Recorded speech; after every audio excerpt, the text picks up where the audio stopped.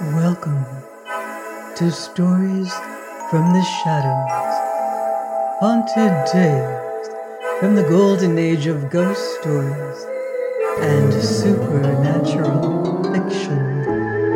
I'm Mordell, reading Brood of the Witch Queen by Sax Rohmer. Chapter 24, Flowering of the Lotus. Dr. Cairn led the way into the library. Switching on the reading lamp upon the large table, his son stood just within the doorway, his arms folded and his chin upon his breast. The doctor sat down at the table, watching the other. Suddenly, Robert spoke. "Is it possible, sir? Is it possible?" His voice was barely audible. "That her illness can, in any way, be due to the orchids?" Dr. Cairn frowned thoughtfully. "What do you mean exactly?" he asked. "Orchids are mysterious things. They come from places where there are strange and dreadful diseases. Is it not possible that they may convey some sort of contagion?" concluded Dr. Cairn. "It is a point that I have seen raised, certainly. But nothing of the sort has ever been established. I have heard something tonight, though, which—" "What have you heard, sir?" asked his son eagerly, stepping forward to the table. "Never mind at the moment, Rob. Let me think." He rested his elbow upon the table and his chin in his hand.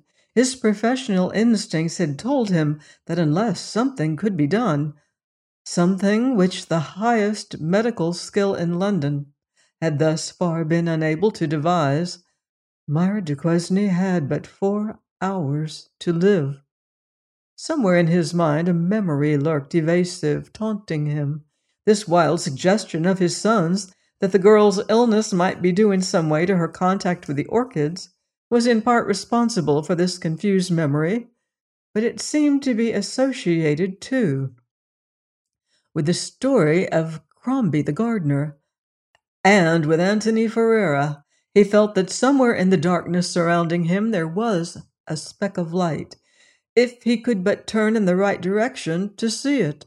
So whilst Robert Cairn walked restlessly about the big room, the doctor sat with his chin resting in the palm of his hand, seeking to concentrate his mind upon that vague memory which defied him, whilst the hand of the library clock crept from 12 towards 1, whilst he knew that the faint life in Myra Duquesne was slowly ebbing away in response to some mysterious condition utterly outside his own experience. Distant clocks chimed 1. 3 hours only. Robert Cairn began to beat his fist into the palm of his left hand convulsively. Yet his father did not stir, but sat there, a black, shadowed wrinkle between his brows. "By God!" The doctor sprang to his feet and with feverish haste began to fumble amongst a bunch of keys. "What is it, sir? What is it?" The doctor unlocked the drawer of the big table and drew out a thick manuscript written in small and exquisitely neat characters. He placed it under the lamp and rapidly began to turn the pages. "It is hope, Rob," he said with quiet self-possession. Robert Cairn came round the table and leant over his father's shoulder. "Sir Michael Ferreira's writing." "His unpublished book, Rob. We were to have completed it together, but death claimed him. And in view of the contents, I, perhaps superstitiously, decided to suppress it." "Ah!" He placed the point of his finger upon a carefully drawn sketch, designed to illustrate the text. It was evidently a careful copy from the ancient Egyptian. It represented a row of priestesses, each having her hair plaited in a thick queue, standing before a priest armed with a pair of scissors.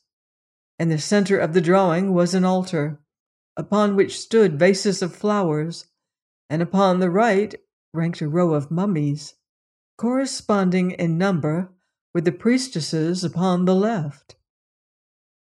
"By God," repeated Dr. Cairn. "We were both wrong. We were both wrong."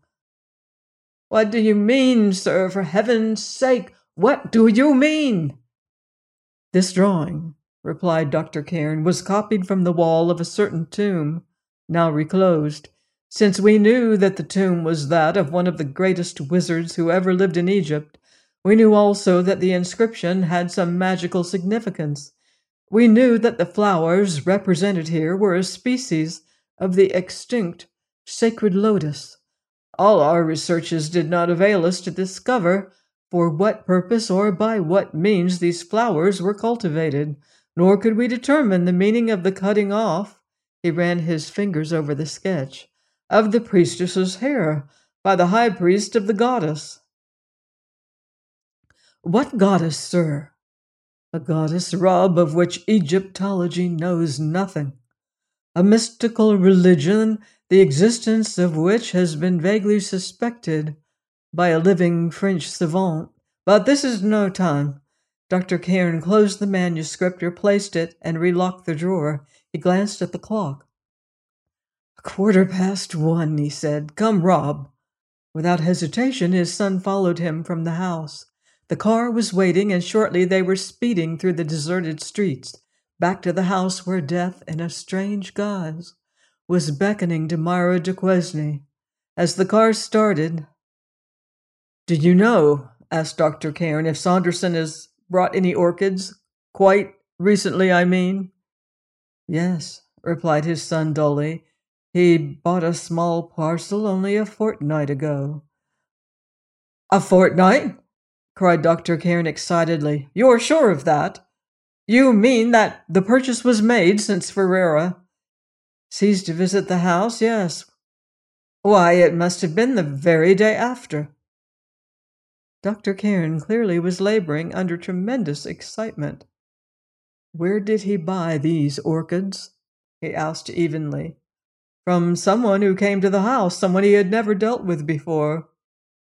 The doctor, his hands resting upon his knees, was rapidly drumming with his fingers. "And did he cultivate them?" "Two only proved successful. One is on the point of blooming. If it is not blooming already, he calls it the mystery." At that, the doctor's excitement overcame him. Suddenly, leaning out of the window, he shouted to the chauffeur, "Quicker, quicker! Never mind risk. Keep on top speed." "What is it, sir?" cried his son. "Heavens, what is it?" "Did you say that it might have bloomed, Rob?" "Myra," Robert Cairn swallowed noisily, "told me 3 days ago that it was expected to bloom before the end of the week." "What is it like?" "A thing 4 feet high with huge egg-shaped buds." "Merciful God, grant that we are in time," whispered Dr. Cairn. "I could believe once more in the justice of heaven. If the great knowledge of Sir Michael Ferreira should prove to be the weapon to destroy the fiend whom we raised, he and I, may we be forgiven." Robert Cairn's excitement was dreadful. "Can you tell me nothing?" he cried. "What do you hope? What do you fear?" "Don't ask me, Bob," replied his father. "You will know within 5 minutes." The car indeed was leaping along the dark suburban roads at a speed little below that of an express train. Corners the chauffeur negotiated in racing fashion, so that at times 2 wheels thrashed the empty air, and once or twice the big car swung around as upon a pivot, only to recover again in response to the skilled tactics of the driver. They roared down the sloping narrow lane to the gate of Mr. Saunderson's house with a noise like the coming of a great storm, and were nearly hurled from their seats when the brakes were applied and the car brought to a standstill. Dr. Cairn leapt out, pushed open the gate, ran up to the house, his son closely following. There was a light in the hall, and Miss Saunderson, who had expected them and had heard their stormy approach, already held the door open in the hall. "Wait here 1 moment," said Dr. Cairn. Ignoring Saunderson, who had come out from the library, he ran upstairs. A minute later, his face very pale, he came running down again. "She is worse?" began Saunderson, but give me the key of the orchid house, said Dr. Cairn tersely. Orchid house? Don't hesitate, don't waste a second, give me the key. Saunderson's expression showed that he thought Dr. Cairn to be mad, but nevertheless he plunged his hand into his pocket and pulled out a key ring. Dr. Cairn snatched it in a flash. Which key? He snapped. The Chubb, but follow me, Rob. Down the hall he raced, his son beside him, and Mr. Saunderson following more slowly. Out into the garden he went and over the lawn towards the shrubbery. The orchid houses lay in dense shadow, but the doctor almost threw himself against the door. Strike a match, he panted, then, never mind, I have it. The door flew open with a bang. A sickly perfume swept out to them. Matches, matches, Rob! This way. They went stumbling in. Robert Cairn took out a box of matches and struck one. His father was further along in the center building. Your knife, boy, quick, quick! As the dim light crept along the aisle between the orchids, Robert Cairn saw his father's horror-stricken face and saw a vivid green plant growing in a sort of tub before which the doctor stood. 4 huge, smooth, egg-shaped buds grew upon the leafless stems. 2 of them were on the point of opening, and one already showed a delicious rosy flush about its apex. Dr. Cairn grasped the knife which Robert tremblingly offered him. The match went out. There was a sound of hacking, a soft swishing, and a dull thud upon the tiled floor. As another match fluttered into brief life, the mysterious orchid, severed just above the soil, fell from the tub. Dr. Cairn stamped the swelling buds under his feet. A profusion of colorless sap was pouring out upon the floor.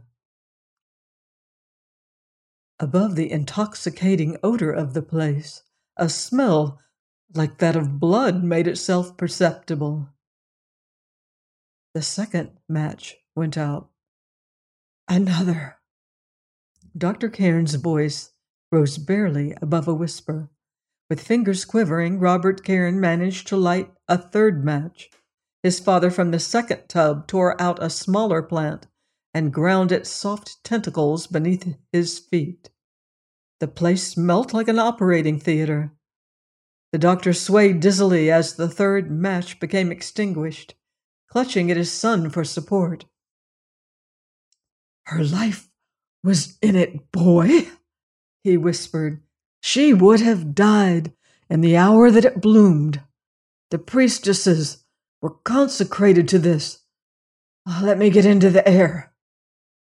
Mr. Saunderson, silent with amazement, met them. Don't speak, said Dr. Cairn to him. Look at the dead stems of your mystery. You will find a thread of bright hair in the heart of each. Dr. Cairn opened the door of the sick room and beckoned to his son, who, haggard, trembling, waited upon the landing. Come in, boy, he said softly, and thank God. Robert Cairn on tiptoe entered. Myra Duquesne, pathetically pale, but with that dreadful ominous shadow gone from her face, turned her wistful eyes towards the door, and their wistfulness became gladness. Rob, she sighed, and stretched out her arms. Join me next time on Stories from the Shadows for more dark magical dangers in Brood of the Witch Queen by Sax Rohmer. Until then, I wouldn't blame you if you leave the lights on.